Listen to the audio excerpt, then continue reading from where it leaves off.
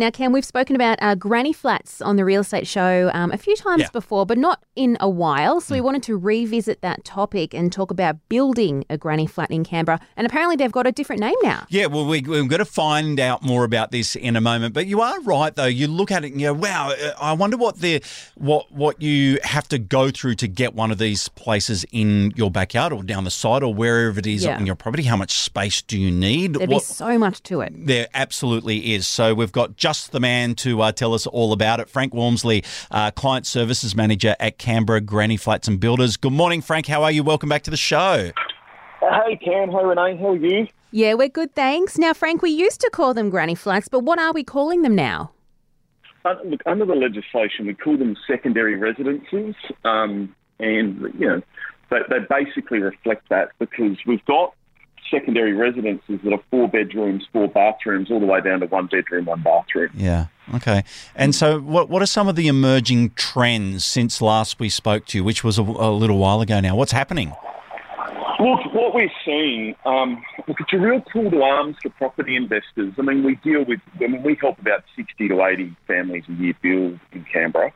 But really, there's been a real push from people that have got existing properties, they've got vacant land out the back or out the front, and they acknowledge that there's just not enough affordable housing in Canberra, and they're building these secondary residences to help lower-income families, working families, break in to the rental market. We've got a crisis in town with a lack of affordable housing, and those private landlords and property investors are building those to help people, and hats off to them. Yep. And so are these dwellings, are they detached or are they attached to the property? What's the look there?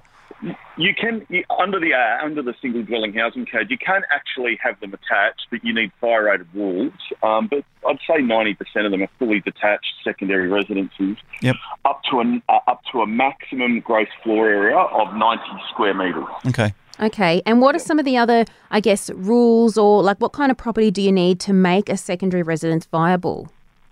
Look, what the legislation says is you need a block that's above 500 square metres, okay? And I would say about 95% of properties in Canberra above 500 square metres would be able to build some form of secondary residence. There's legislation. It is difficult in Canberra to navigate all the different planning acts and the Utility Act. I mean, if you want to build one, you can contact our company and we'll give you a free guide. You'll have to talk to me, tragically, but but you've got to get through 3 or 4 key bits of legislation. Utilities is what frustrates a lot of people. You've got to deal with 3 or 4 major utility providers. But once you get through that, it's 6 months for planning approval and you can start work. Yeah.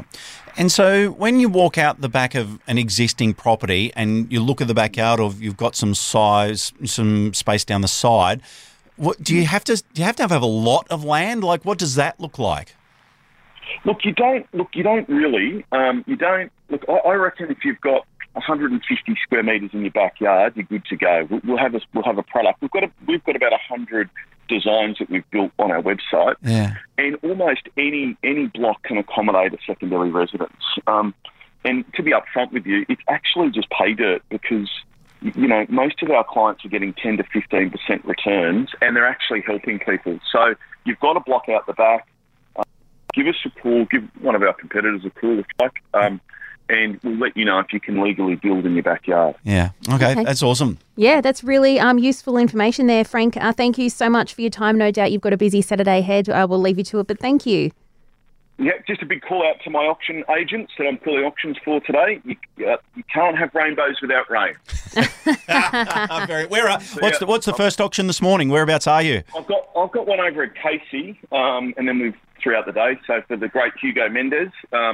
And, working obviously with George Southwell, Ray White and Sandy Morris and a whole lot of other agents. But you guys do a great job. And to those bidders, be brave. Yeah.